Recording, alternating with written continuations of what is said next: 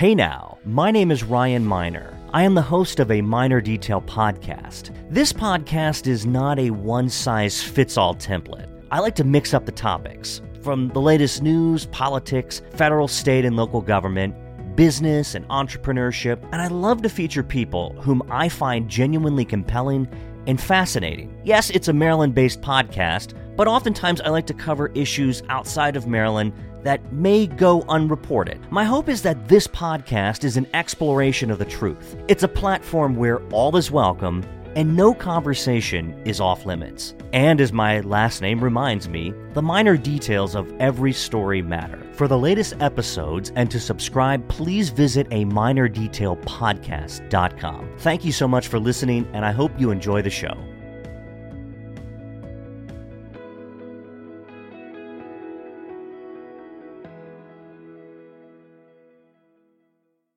So we're doing this new format tonight, Delegate Korman, and you're the first person I think that we're going to have live on this live Facebook streaming.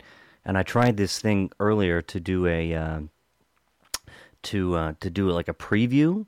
So welcome, Delegate, to a Minor Detail podcast. This is our we kind of have this annual thing that we do, and I always ask you to come on to talk about what's going to happen in the upcoming legislative session. And I'm excited. And just some housekeeping, you can find a Minor Detail podcast on aminordetailpodcast.com, list all the episodes, and then I cover Maryland news and politics at aminordetail.com. Delegate, am I going to see you down at session? Are you going to see me? I hope so. Oh, yeah, I do too.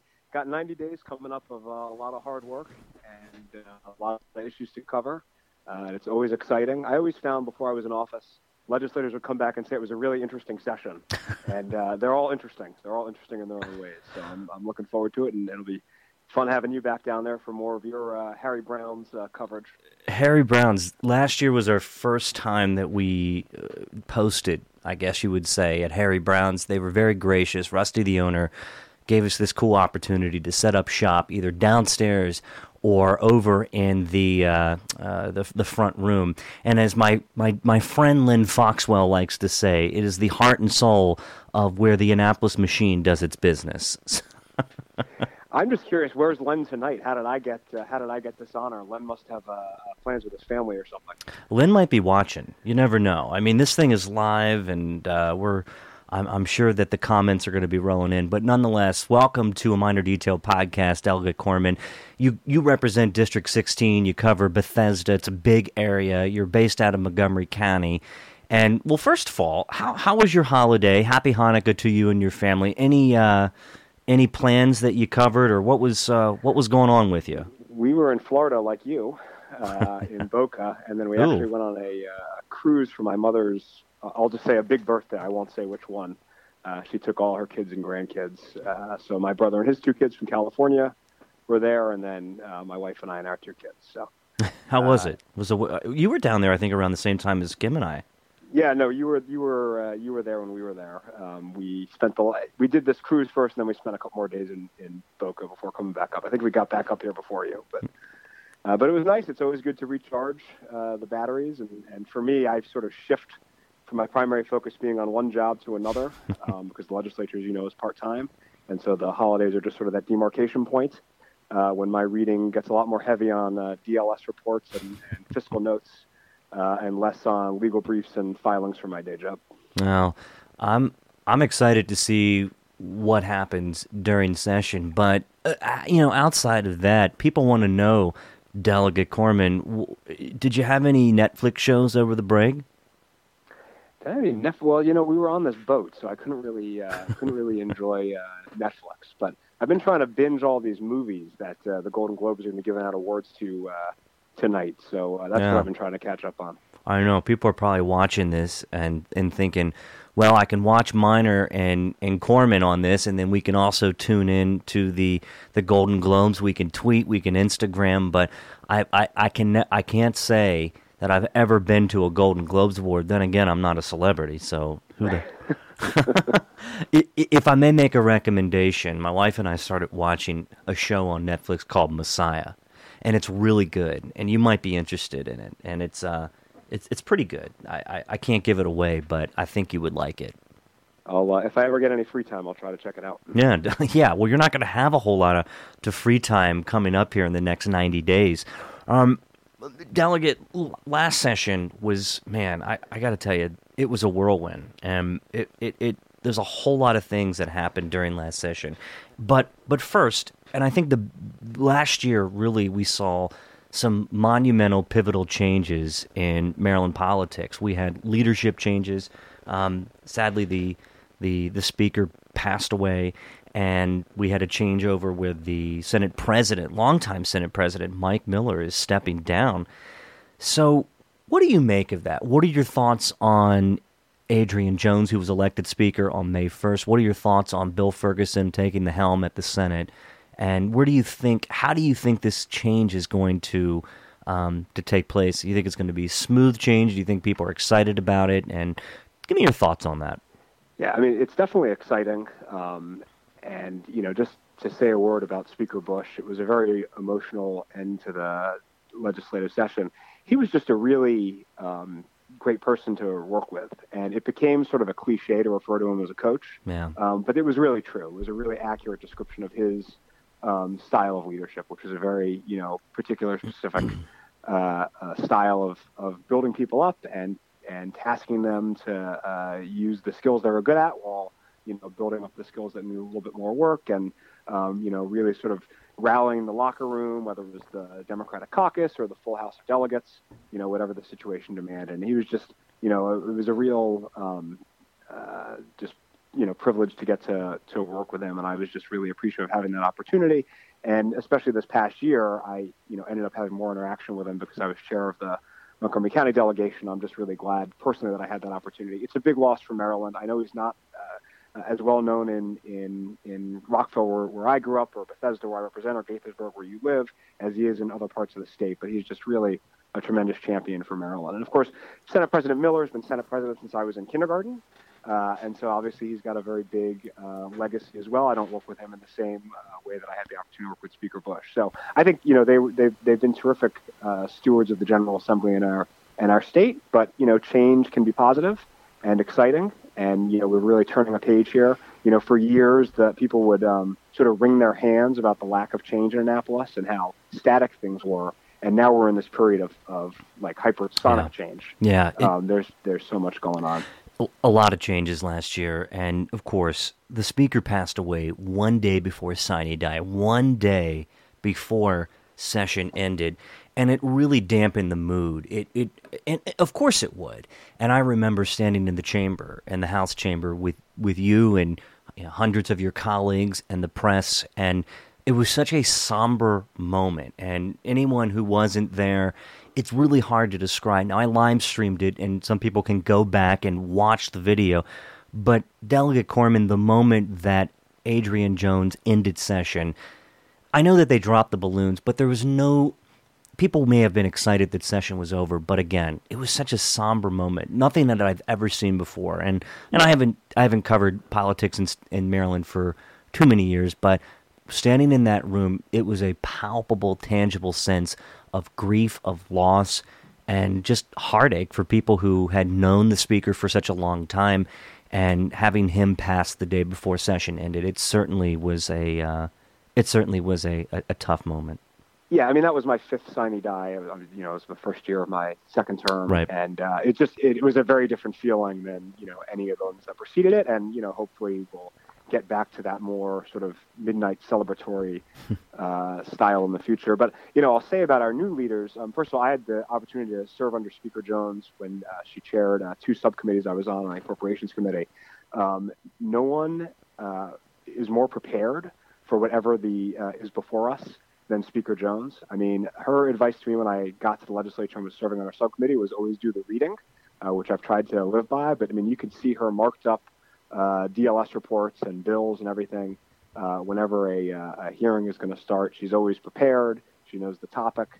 She knows the issue. She knows the players. And so I think, it's exciting to have her stepping up into this new role. And obviously, the unifying figure in politics is something that we talk a lot about, but it's pretty rare. Yeah. But Speaker Jones is that figure for both the Democratic caucus in the House and I think the full House of Delegates. And you saw that with the vote on the House floor, what was May 1st when we came back to appoint the new Speaker. Senate President Ferguson, I'll just say he and I took election law together at University of Maryland School of Law.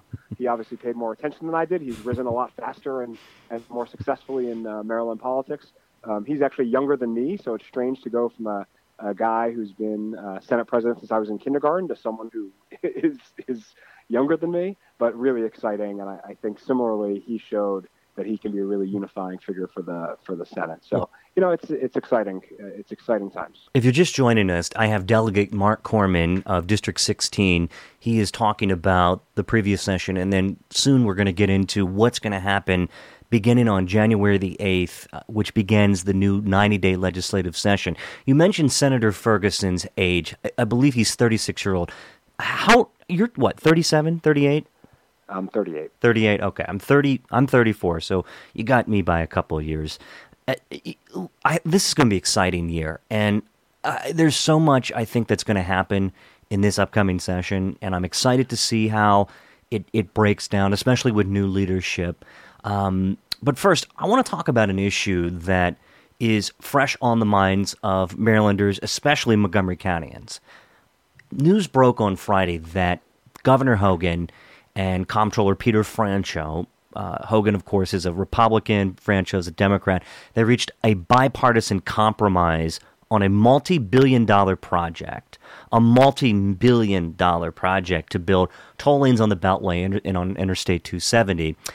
And at first, coming out of December, maybe around the 17th, 16th, the middle of the month, we weren't quite sure what was going to happen with what the governor and his team have called the traffic relief plan, namely because the comptroller said, I am rejecting your current changes as they are, the amendments to the plan. Therefore, I want to take a further look at this.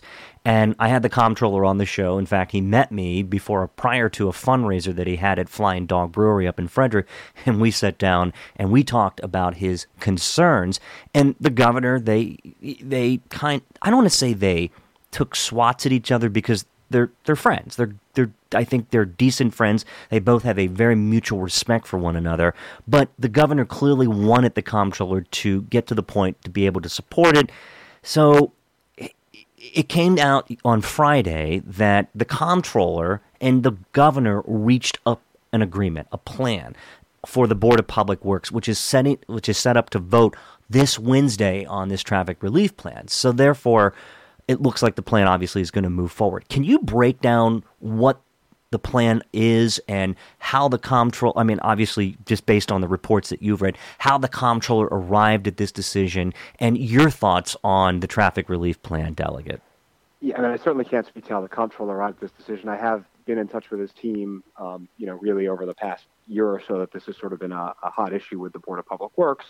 But, they've had their own priorities and discussions with the governor. I think the governor wisely did a little bit of a course correction. It was very strange for him to try to jam through the changes in November without the comptroller's concurrence, given that he obviously requires the comptroller's vote or he requires the vote of the state treasurer for this thing to proceed. There is no affirmative vote, as you know, of the legislature. Right. The legislature can act if it wants to, but there's no requirement that he go to the legislature for anything really related to this project.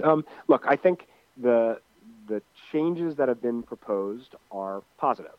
I think it improves the project. I think it wisely puts off any expenditure on property acquisition until the project's really ready to go, so as not to really waste the state's money. And it is right now the state's money that's being spent. One of the things the prior transportation secretary claimed was that it wasn't going to cost any taxpayer dollars. We've already spent millions and millions of dollars on this project, so right now it is the taxpayers' money that's at issue. So I think it wisely delays any property acquisitions. It takes some good positive steps on transit, although there's a lot of details left to be worked out there. But I think there's obviously a clear desire to make sure that transit is moving in tandem any road project that happens. And it helps a little bit on the sequencing. As you know, there's been a lot of discussion over where do you start with this project. And I think what they're saying now is they'll do the sort of Beltway spur from the American Legion Bridge to 270 and then 270 to 370.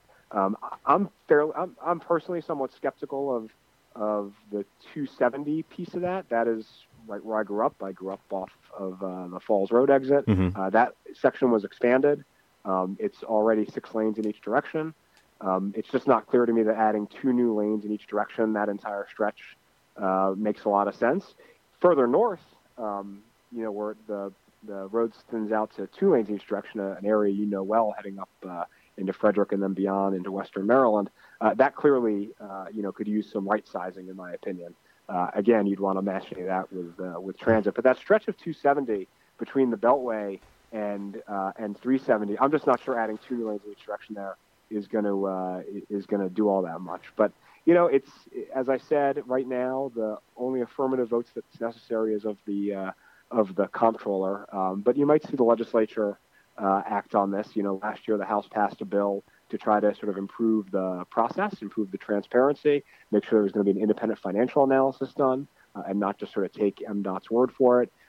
So there's a long way to go. I spoke with the comptroller's office on Friday when this was announced. The transportation secretary also kindly called me and talked through some of the changes. I've, of course, read the item, as you have, on the Board of Public Works website. There's a lot of information not in there. There's a lot of questions that need to be answered. We'll clearly have oversight hearings once again when the legislature convenes starting Wednesday. So, a lot left to do. Again, to summarize, I'm optimistic about these changes and some course corrections that are being made by the administration. Still a lot of questions and concerns, as I think you'd expect with a project of this size and scope. That's a good breakdown. So let's just get into the weeds of this. The comptroller, he had some concerns about obviously he had some concerns about whether or not union jobs would be used to build this new build the new roads. He worked on that with the governor, and they're going to use union jobs. And then there was some issues with the taking of property. Break that down. Your constituents live along the Capitol Beltway, Delegate Korman. You've probably heard from many of the folks who live in Bethesda. And I'm in Bethesda frequently. My wife works there. You see the signs that say "Do not widen 270." Do you think that the governor and the comptroller, and I'm sure Nancy Kopp, who's our state treasurer, she lives in Bethesda as well, former state delegate from District 16. It seems like they got the message from the constituents, the residents of Montgomery County. It seems like they were able to influence the elected officials' decisions, which is the right way to go about doing things. That's why we have a legislature. So yeah, what's your take on that? Yeah, I think there's a lot of skepticism in Montgomery and Prince George's County. It's not just Montgomery County. Sure, and I should mention that. Beltway that goes through Prince George's, where they've raised a lot of questions. Yeah, like I said, I welcome the somewhat of a course correction by the administration. Clearly, I think having a new transportation secretary helps. Greg Slater has a great working relationship with local governments all around the state, with elected officials all around the state, and a lot of communities, because he's an open, collaborative, accessible, responsive individual. And so I think it helps to have him there, because when he tells you something, it carries a little bit more weight than maybe the messages from his predecessor. So I think that, is very helpful. Still, though, long way to go. The concerns about the taking of property are not really so much about the timing as if it should ever be done. Right. What the comptroller was able to put in place was to make sure that the timing is not also messed up. But for the people who don't want their homes taken, they don't want their homes taken ever. It's not though once the P3 agreement is signed, then they'll say, okay, now that the P3 agreement is signed, I'm happy to have my home taken.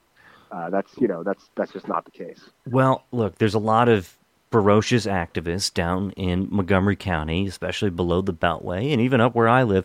And I get it. It's we're talking about a multi-billion-dollar project. However, it is a public-private partnership, which I think people who may not be familiar with that, we're talking about that it's going to be out. Actually, let me let you break that down. Are taxpayers going to pay for that? Yeah, so let me just bring up another point first, which is part of the context of the concern people have about this, is environmental. It's not just, are their homes going to be taken, or do they like transit or whatever. It's, we're dealing, we're in a climate crisis. Most people, including Governor Hogan, actually seem to at least, pay lip service to that idea. And so there's a lot of questions about committing to laying so much additional concrete for so many additional cars in that context. So that's a big concern people have. So that's just an important context that, you refer to them as ferocious. I refer to them as committed activists. And well, I think they're committed and ferocious because they got their voices heard loud and clear. And look, these people are highly intelligent, extremely policy oriented, and they're talented people who show up to various events and let their voices be heard in a respectful way. I've seen it firsthand.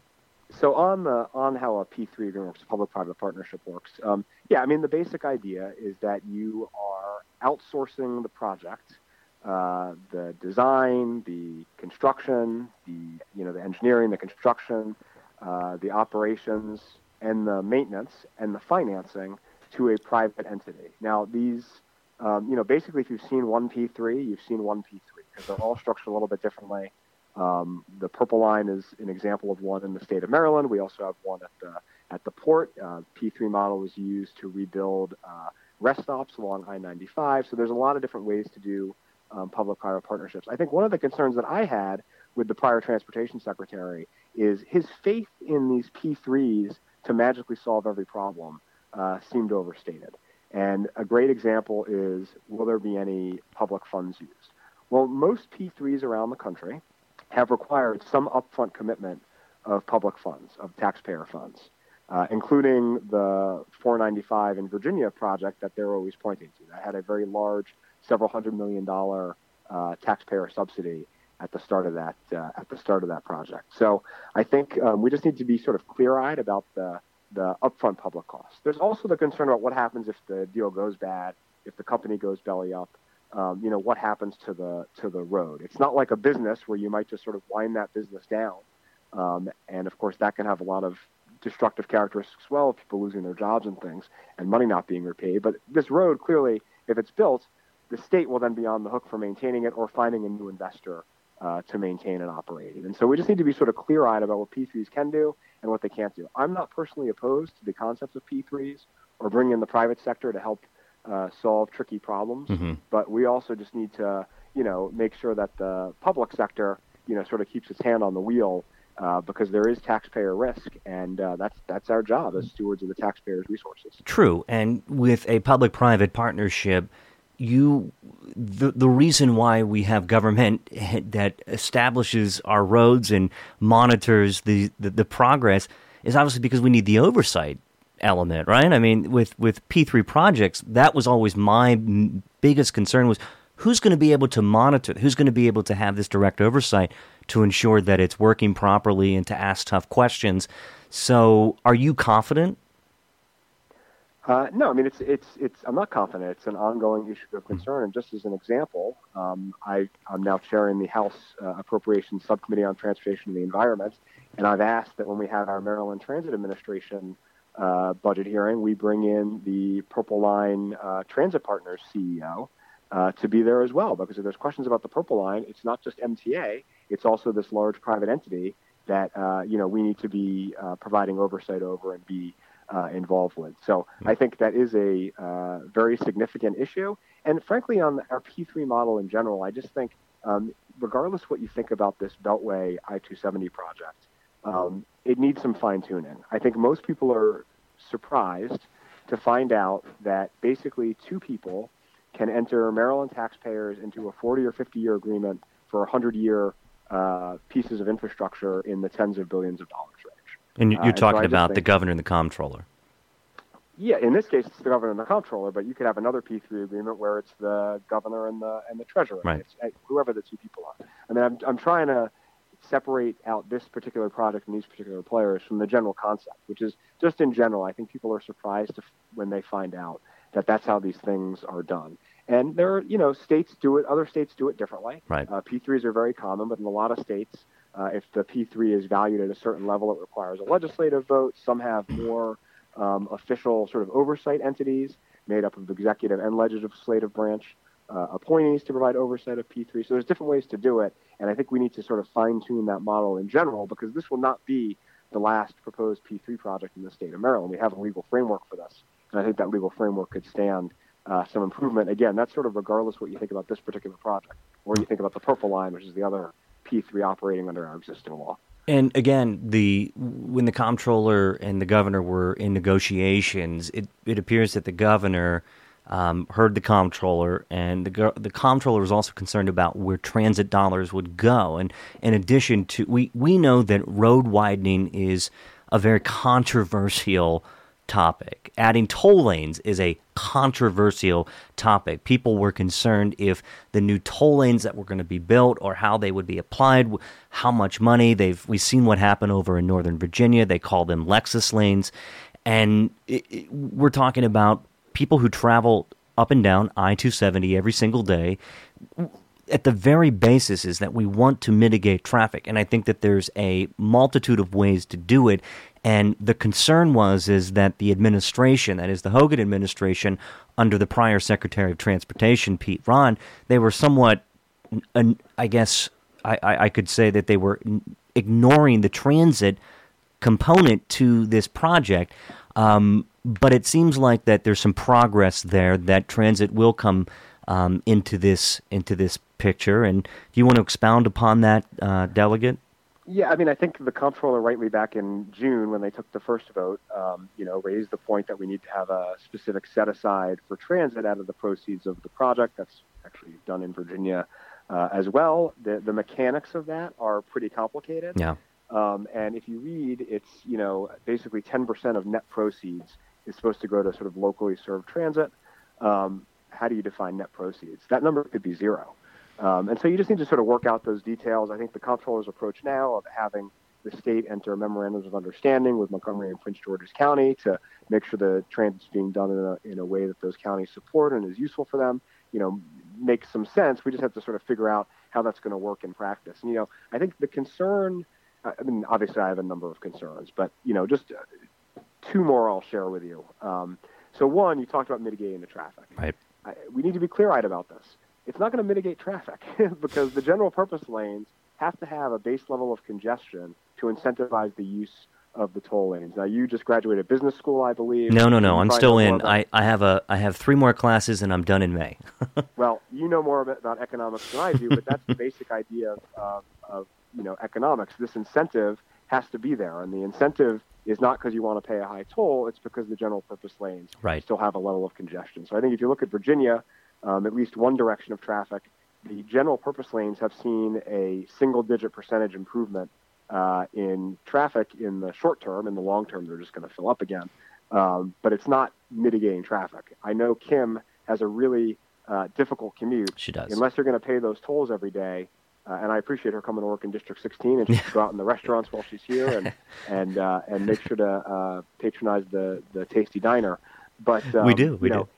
Unless you're ready to pay those tolls, or if her employer is willing to pay those tolls, her commute's still going to be pretty rough, even if you snapped your fingers and this project was built tomorrow. I think the other concern I just want to share about some of these details is under the previous transportation secretary, when they were doing the design of the Harry Nice Bridge in southern Maryland, they said, we will include a bike and pedestrian lane access on the bridge. The governor said it, and Secretary Rod said it, former Secretary Rod.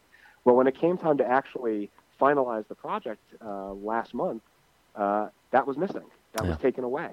And so we just need to make sure that whatever promises are being made now at the Board of Public Works are really documented and strengthened, so that kind of bait and switch can't happen, because I think it'd be very disappointing if we get these improvements and promises and then they're just taken away down the line. Delegate, that's Wednesday is going to be a busy day. We have the Board of Public Works. We have opening session. What time does session open on? I think it's noon, right? I think it's noon. Yeah, the first day is noon. So you'll be at your office, obviously, in the morning. You'll walk over, and then you'll do your thing. And then is that when everything's gavelled in? Is that how that works? I think Speaker Jones is going to gavel in the session, and then the Senate will gavel in. So where should an intrepid reporter be standing on that day? Both chambers? Yeah, I don't know how you do both. The streaming in the future will help you do both. Obviously, I'm partial to the House. The new presiding officers need to be elected in both chambers. Speaker Jones was, elected in May, but we actually have to elect her again, as well as the Speaker Pro Tem, Teresa Hughes, as well. And then, of course, in the Senate, they have a pretty exciting transition that they'll have to do on Wednesday as well. I want to touch on an issue that is highly visible right now, the in-between time before session and until January the 8th. And you've been reading the Baltimore Sun, the Washington Post, you've been reading Maryland Matters, and hopefully a minor detail. Look, one of your colleagues is going to jail, and another one resigned last month due to some violations regarding the Medical Cannabis Commission. What are your thoughts on that? What is going on in Maryland politics, Delegate? Yeah, obviously it's disappointing when things like this happen. It's disappointing on a lot of levels. In some cases, I've known these people personally and worked closely with them. It's difficult. I actually had to explain this to my son on Friday because a friend of mine was over and was asking me about it. And my son, was saying, well, what's political corruption? He's 8 years old, And so I was trying to explain basically that when you get 188 people together, you're going to have a few people who make mistakes or are bad actors. And it's an unfortunate reality in any group of people. And it's particularly difficult when, as I said earlier, we're supposed to be stewards of the taxpayer dollars. So it's disappointing. Look, it's sadly not new. In fact, Maryland has a sad, long history that really ended up at the national level of difficult political scandals. So you hate it when it happens, and you just have to hope that over time we'll get people with integrity in who don't make those mistakes or commit those bad acts. But it's difficult to see, and I know it's even more difficult for the taxpayers and the voters who feel like they're being taken advantage of. It is important to put in context. 188 members of the Maryland General Assembly. There are 4 or 5 folks who have had these bad actions over the past few years. Right, and context is always important in politics because sometimes it's lost. But moving on into the upcoming session, the Baltimore Sun, Luke Broadwater, who I listed as one of the 2019 winners, his reporting was unparalleled, that all reported directly on political corruption and ended up causing what I think was a major leadership change. One mayor resigned, another mayor came into office, and that's history now. And the Baltimore Sun, Luke Broadwater and Pam Wood, they wrote a piece about 8 issues that are facing Maryland lawmakers during the 2020 Annapolis session. And they talked about new leadership, but I think the big issue that's on everyone's mind moving into this session has to be education reform, namely the Korman Commission that would be phased in over the 10 years, and I'm quoting from the Sun, and eventually cost an additional $4 billion annually, $2.8 billion from the state and $1.2 billion from local governments. Delegate, that's a lot of money, and they spent a significant amount of time as a commission reviewing what Maryland needs to bolster its education system, to return it to a world-class system. But with that, there is a price tag, and that price tag has concerned a lot of your colleagues. It has concerned county officials, elected officials, how they're going to come up with this money. But first, what are your thoughts on Korman? And second, has the General Assembly found a comprehensive way, or have they found a kind of a plan to make sure that these implementations are paid for in full? Yeah. So, I mean, first of all, the Korman Commission report, a lot of the reporting on it, and Pam Wood and Luke Broadwater do a great job. Avetta and Aaron Cox at the Washington Post do a terrific job. Obviously, guys like you and Elevate Maryland and Maryland Reporter and Maryland Matters. I mean, just tremendous coverage. I can't get enough, Maryland political coverage. It's like all I want to read. So I love, all the work you guys are doing. I'll say a lot of the coverage of the Korman Commission has been about the cost. So I just want to take a moment to talk a little about what's in the actual report. which is really more about the policy changes we need. What do we need to do in the schools and in the classrooms to improve education, like expanding pre-K, like focusing more resources on schools with a high concentration of poverty, like doing things to improve the education profession, the teaching profession, so we can basically follow the model in Massachusetts where they were able to improve the quality of the education that way. Things like improving a reading core to ensure that folks who are falling behind get the sort of one-on-one tutoring that they need. More wraparound services in schools with students who need it. So there's a lot of really good, important policies in the report that I think most people probably support if you just ask them about the policies in isolation. Now, of course, they're not free. And being on the Appropriations Committee, I know that everything costs money. And, it's a significant issue, and we're going to spend a lot of time on it. And it may mean, for example, that the phase-in isn't 10 years, like you said and the Sun said, but could be 15 years. Yeah. And there could be other nips and tucks to the changes. But I just want to put this in a little bit of context. So first of all, we already spend over $7 billion a year at the state level in K through 12 education. So we're already spending a lot of money. This is an increase for sure, but we're not doubling the education budget. Right. And if you look at the growth in Maryland's budget over the past 5 years under Governor Hogan, the total budget's grown by about $7 billion during that time, just under Governor Hogan.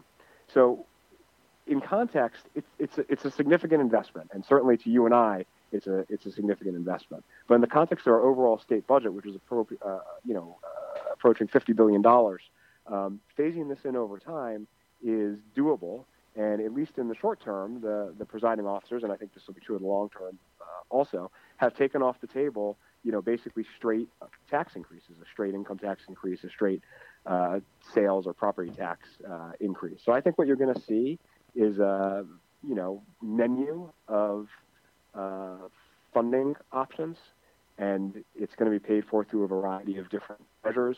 We've heard a lot about getting rid of some of their less effective tax credits, mostly for businesses, but there could be others as well that it makes sense to sort of eliminate those tax credits or loopholes and find some savings there. Obviously, sports betting is one we've heard a lot about. In the longer run, recreational marijuana, I don't think that's going to be on the agenda this legislative session. Yeah. And then, the digital sales tax, which was written about in the Post last week, but I think they missed some important context. Context matters, right? 30 other states tax digital goods. So when Mariah Carey's "All I Want for Christmas Is You" in 1994 on at Montgomery Mall at Tape World on a single tape, I paid the sales tax on that. When I downloaded it this year on my phone, I didn't pay a sales tax on that. So this is basically a tax we all used to pay, but with the conversion to digital goods has gone away in Maryland. Again, in 30 other states, they have this tax. So I think that to me, it makes a lot of sense to apply the tax to digital goods. If I buy the physical book in the bookstore or I download it on my Kindle or iPad or whatever you have, I think paying the 6% sales tax is a pretty reasonable thing. The estimate for that last year was it would net or bring in about $50 million a year. That's a significant amount of money. Yeah, and look, they're also considering reinstituting a higher income tax on millionaires and ending certain tax incentives and credits for businesses. Delegate, the governor is clearly opposed to the spending portion. I haven't necessarily seen the governor come out and say that the recommendations in the Kirwan Commission were untenable or they were simply not the right recommendations. I didn't hear much about the policy, but rather it was the price tag, and obviously a concern. So the governor, during the annual MACO convention on the last day, made a speech that got some press, and he talked about that it would not, there would be basically no new tax increases there. That he's opposed to this plan, and he called it the I forget, how did he describe it? I think it was the Kirwan Commission or the Kirwan tax hike, something like that.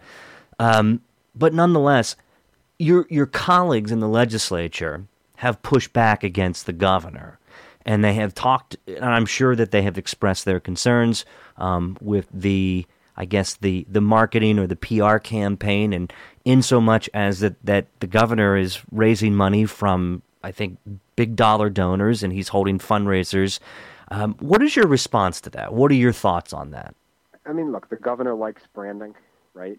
He's good at it. He's good at it. We had the roadkill bill. We had the sunshine tax when he vetoed a bill that he later let become law without his signature. Obviously, the infamous rain tax, which still exists, just in a reconstituted form. He takes credit for repealing it, but you actually still pay a property tax based on that stormwater runoff issue. So he's good at political branding. He, throws out a lot of names. Some take off, some don't.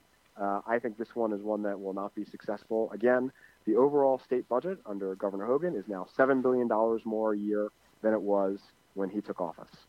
So he has been there for significant spending hikes, much bigger than what's being proposed here. Again, I think it's legitimate to say, we need to find a way to pay for this. We balance our budget every year in the state of Maryland, so it doesn't work like it does at the federal level, where we can just, pass a budget with no concern about what it looks like on the revenue side. We have to balance our budget every year, and if the budget goes out of balance, the legislature or the Board of Public Works, through some tools it has to make, corrections mid-year to the budget. And so we'll do that. This will be done in a responsible way. And of course, we also need to look out for the local governments. I think you identified the $1.2 billion, total expectation for all the local governments around the state, the county governments. In Montgomery, I think it's around $250 million that Montgomery County will need to identify. And making sure that's done in a way that doesn't cause undue hardship on some of these counties is going to be part of the discussion that happens over the next 92 days. The Baltimore Sun also lists in their column that was written on January the 3rd, which is called, the title of it is 8 Key Issues Facing Maryland Lawmakers During the 2020 General Assembly. They talk about Pimlico and Preakness, which is an issue near and dear to my wife's heart. She's born and raised and still has her roots in Baltimore County, namely Reisterstown. And they also talk about flavored vaping liquids. And, of course, the comptroller, who is the regulator of alcohol and tobacco, he's studying that. His team is, that is. They recently held a meeting. Healthcare, Baltimore crime. Yeah, let me just mention that Chairman Davis, the Economic Matters Committee chairman that regulates those products, also has legislation. And he championed the bill last year to increase the age at which you could buy tobacco. He has legislation on flavored vaping coming in, I believe, this year as well. So in addition to the comptroller's regulatory efforts, there's also some action on the legislative front there as well. As of December 10th, according to the Baltimore Sun, 47 people in Maryland have been hospitalized with vaping-associated lung injuries in 2019, and there has been, I think, over 10 deaths nationwide due to the vitamin E acetate that's in these black market style vaping cartridges. That's a concern. There is a concern, of course, about the flavored vaping liquids that appeal directly to teenagers, and we have two teenagers in our house. One is 16 and one is 13. And recently, the age to purchase tobacco in the state of Maryland has risen to 21. It looks like that's going to now happen at a federal level. What are your thoughts on that, Delegate? Yeah, I mean, I supported that legislation. I think it was a good public health step. I'll be honest with you, I had a little, it took me a while to get there because my original thinking, like a lot of folks, I think, was, we let people join the military at 18, we let them vote, shouldn't they be making their own decisions? But just as a public health matter, the same way alcohol you can't purchase till you're 21, tobacco, it makes sense to do it in a similar way. I think one of the concerns with what's going on with vaping is we've actually had a huge public health success in this country of shifting people away from tobacco and cigarettes. Mm-hmm. And I think vaping can actually be a useful tool in facilitating getting someone off cigarettes. But what's been happening now is people think it's safe.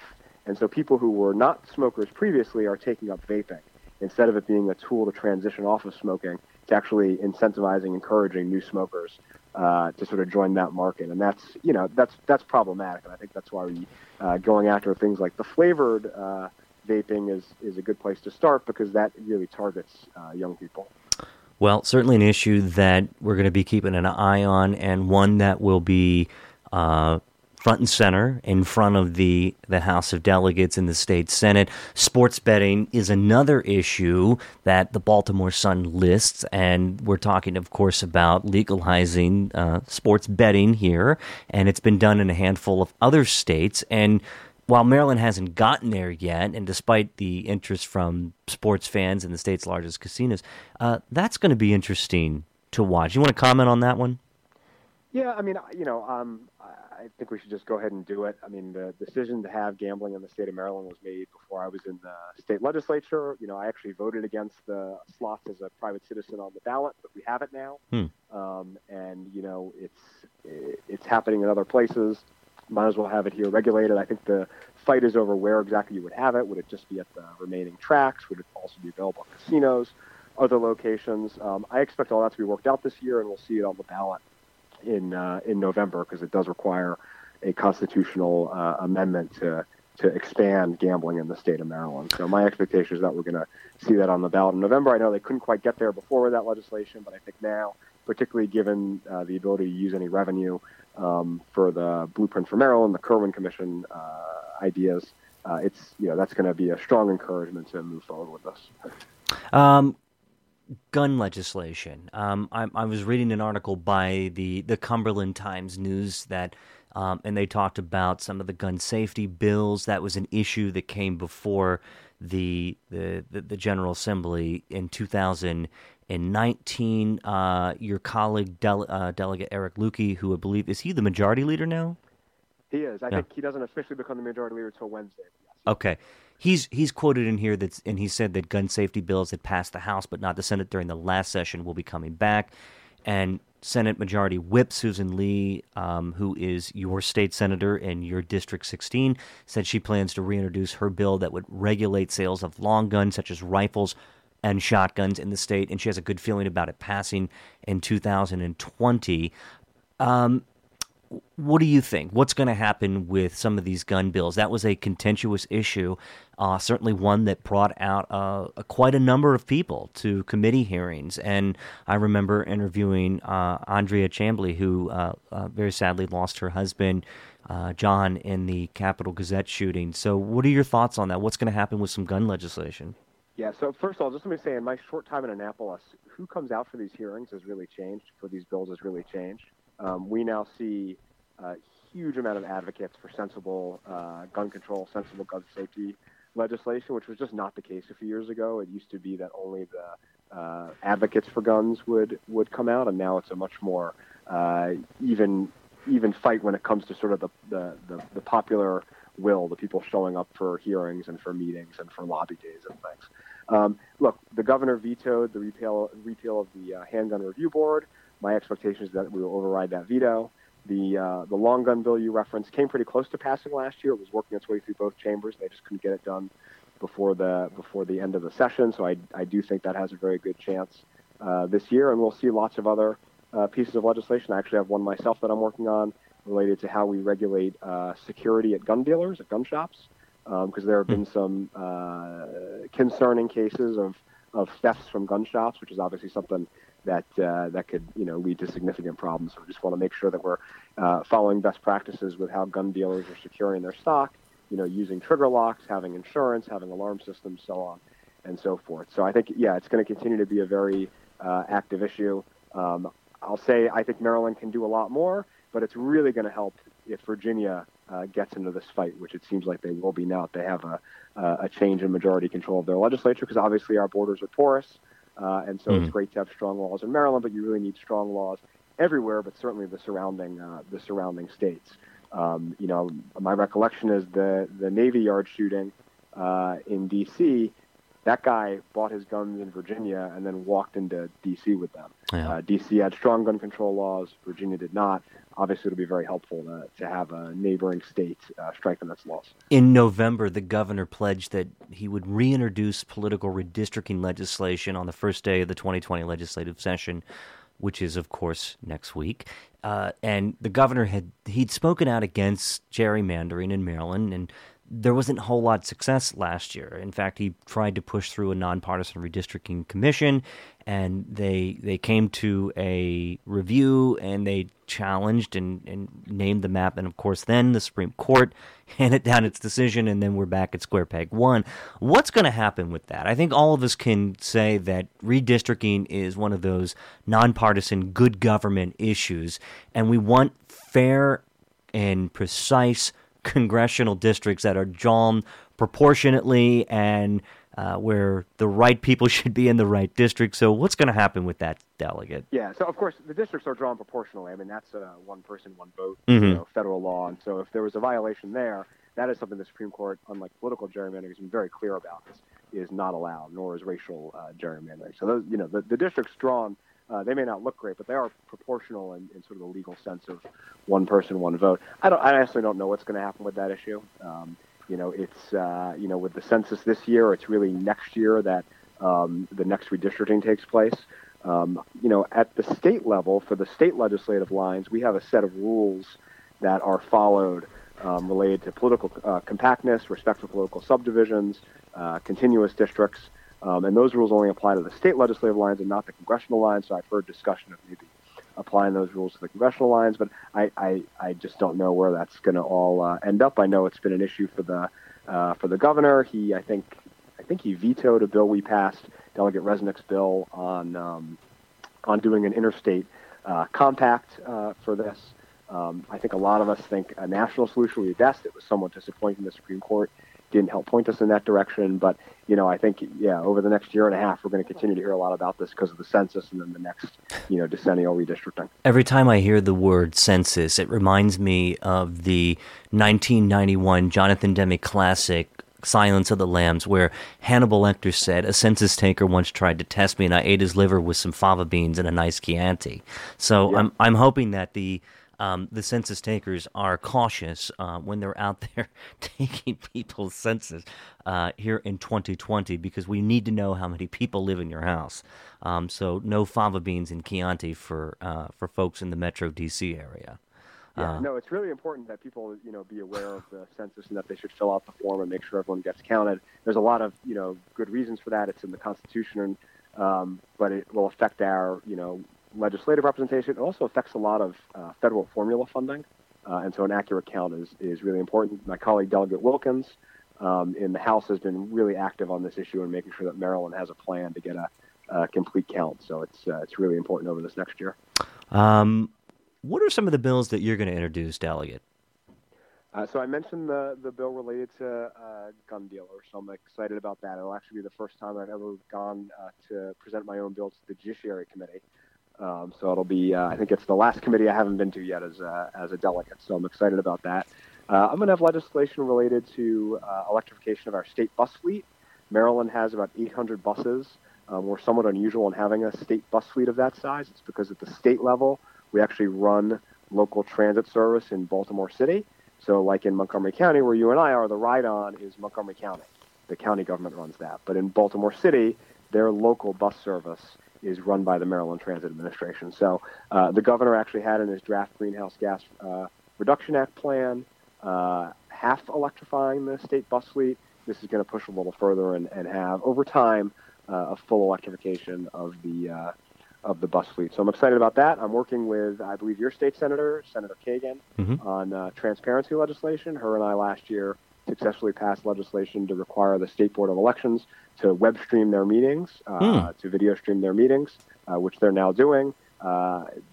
We just recently asked WMATA, the Metro system, to begin web streaming their board and committee meetings. They've now put that in place at our request. And so Senator Kagan and I are looking at a few of the other sort of miscellaneous quasi-independent agencies that we have as a state to make sure they're doing this same thing. So, for example, the Maryland Stadium Authority, which enters a lot of contracts and moves a lot of money around for the state. The Public Service Commission, which actually already does it sort of on their own, but this would just codify it into law.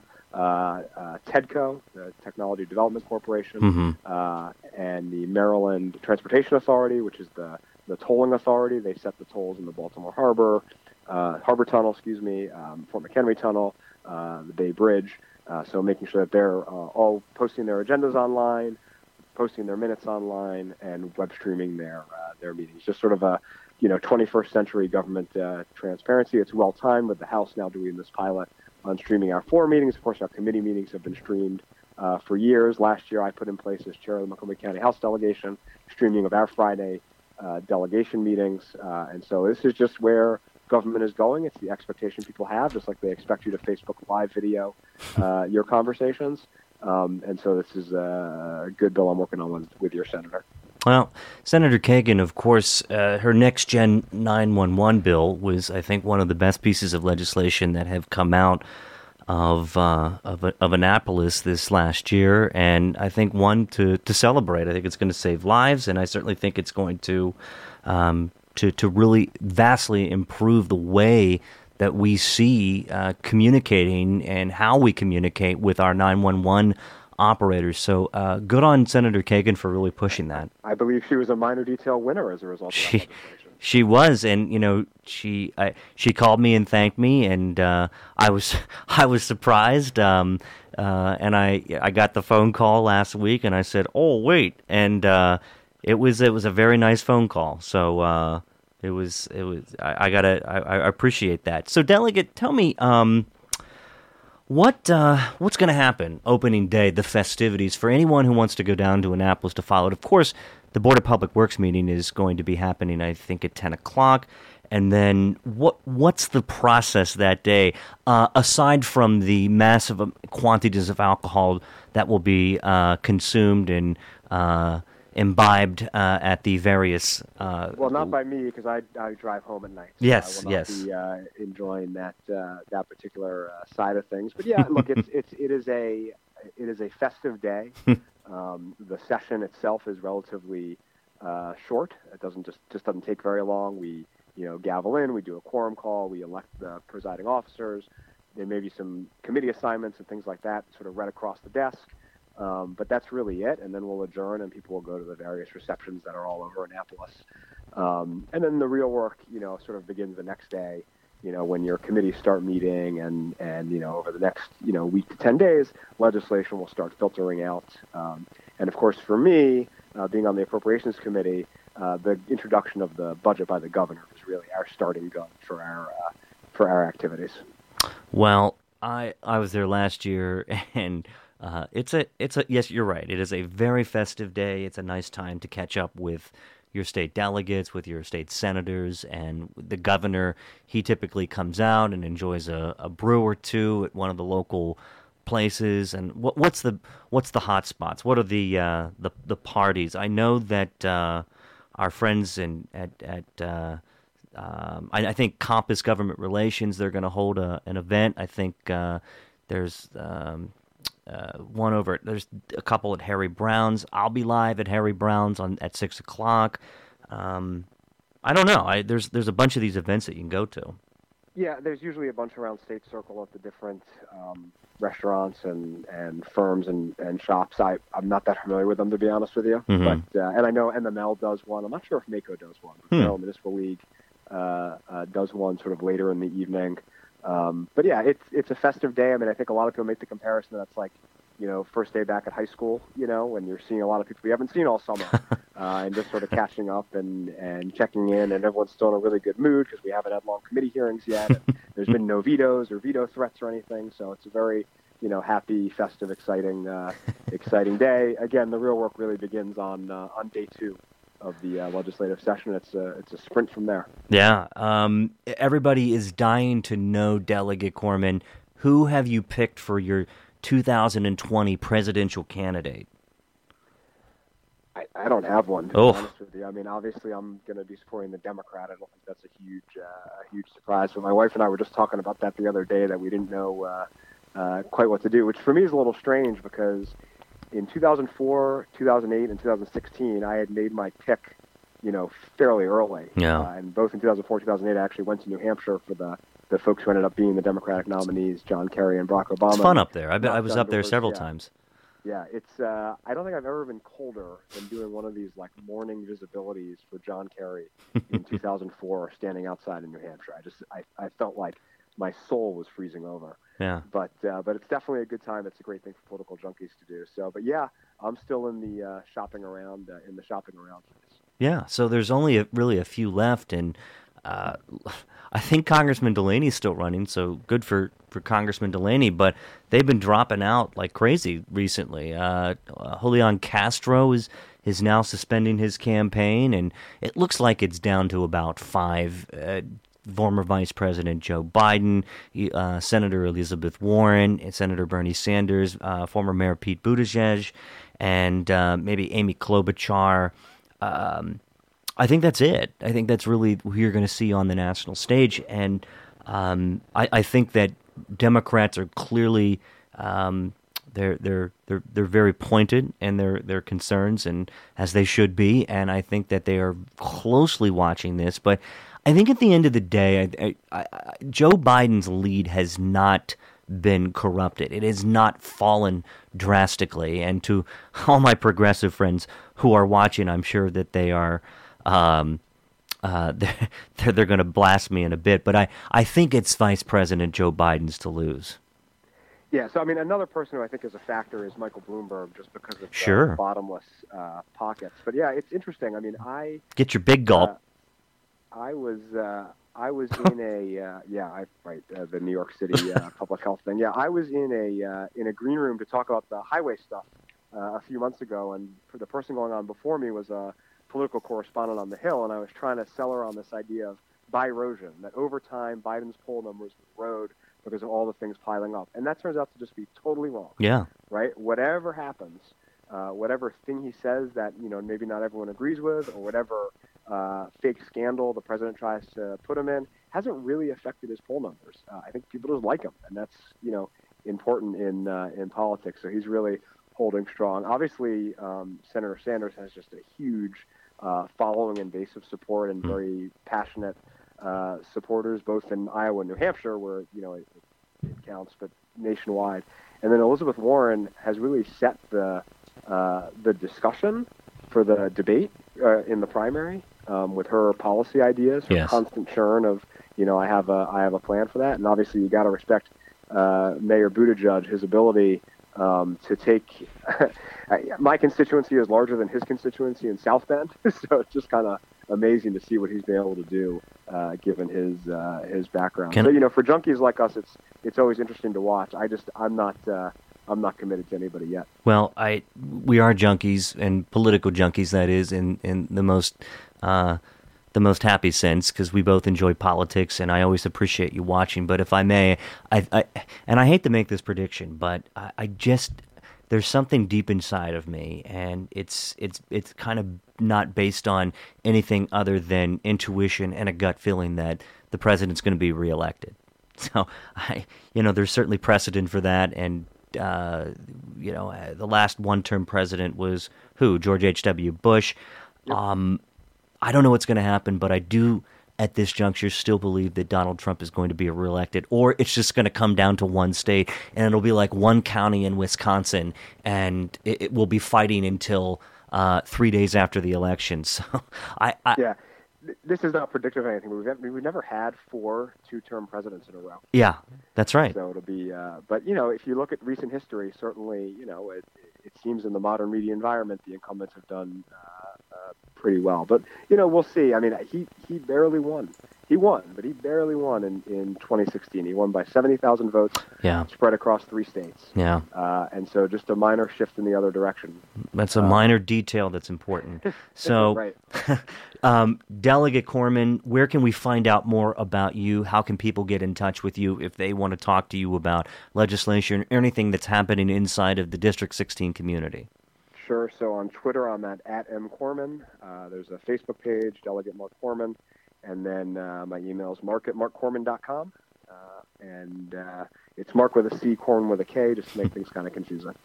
Delegate Korman of District 16, I always appreciate you spending time with me to do this synopsis of what will happen during session. Of course, it could all change in just a moment.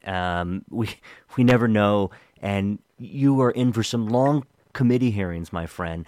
And I'm sure that I will see you as I roam the hallways with my suitcase, as I did last year, always looking to track down a legislator for an interview or for a off-the-record conversation or some sort of juicy political tidbit of gossip. So I will be seeing you in Annapolis frequently, I'm sure. But thank you so much for coming on tonight, Delegate. Well, thanks for having me. I'll see you in Annapolis. And I also been meaning to thank you for your coverage of the Rockville City Council elections.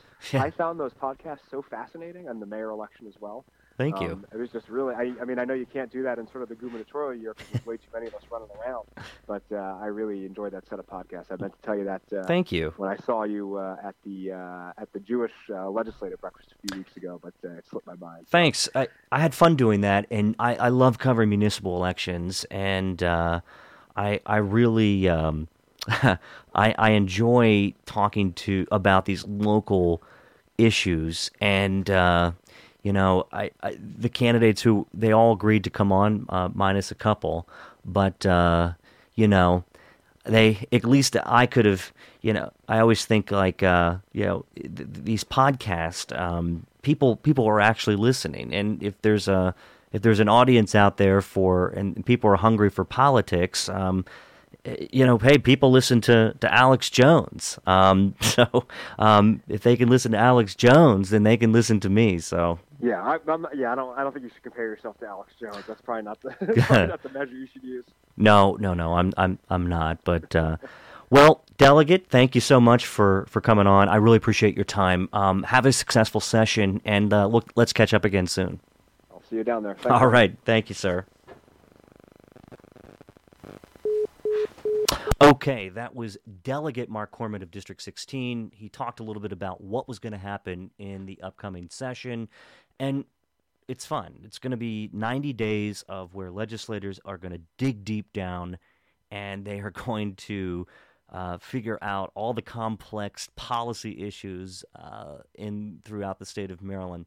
So with that, I appreciate you listening. We're going to try this new format. And for folks who are listening now, as I'm looking right into my iPhone 10 camera, how was it? Tell me. Give me some feedback. Was it good? Can you hear me okay? Did you hear Delegate Korman? Was it a good show? Was it informative? Do you like this format versus the traditional podcast where you download it through iTunes? I'm curious. Feedback is important. That's how we're going to continue to grow. I encourage you to consider sponsoring a podcast if you would like. Eric Galley, our friend at Galley Public Affairs, sponsored a podcast. He's actually doing two. He's sponsoring the upcoming one on January the 8th, where my friend Len Foxwell and I will be live at 6 o'clock p.m. at Harry Brown's, the heart and soul of where all the business is conducted. So give me some feedback. Tell me, what do you think about it?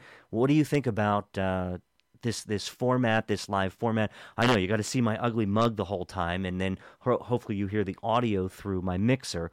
But this is exciting. A lot of interesting things are happening tomorrow night. For anybody who is listening, Comptroller Peter Francho is holding a fundraiser from 5 until 7 p.m. at Denizens Brewery down in Silver Spring. Good friend of mine who owns it, Julie Verratti.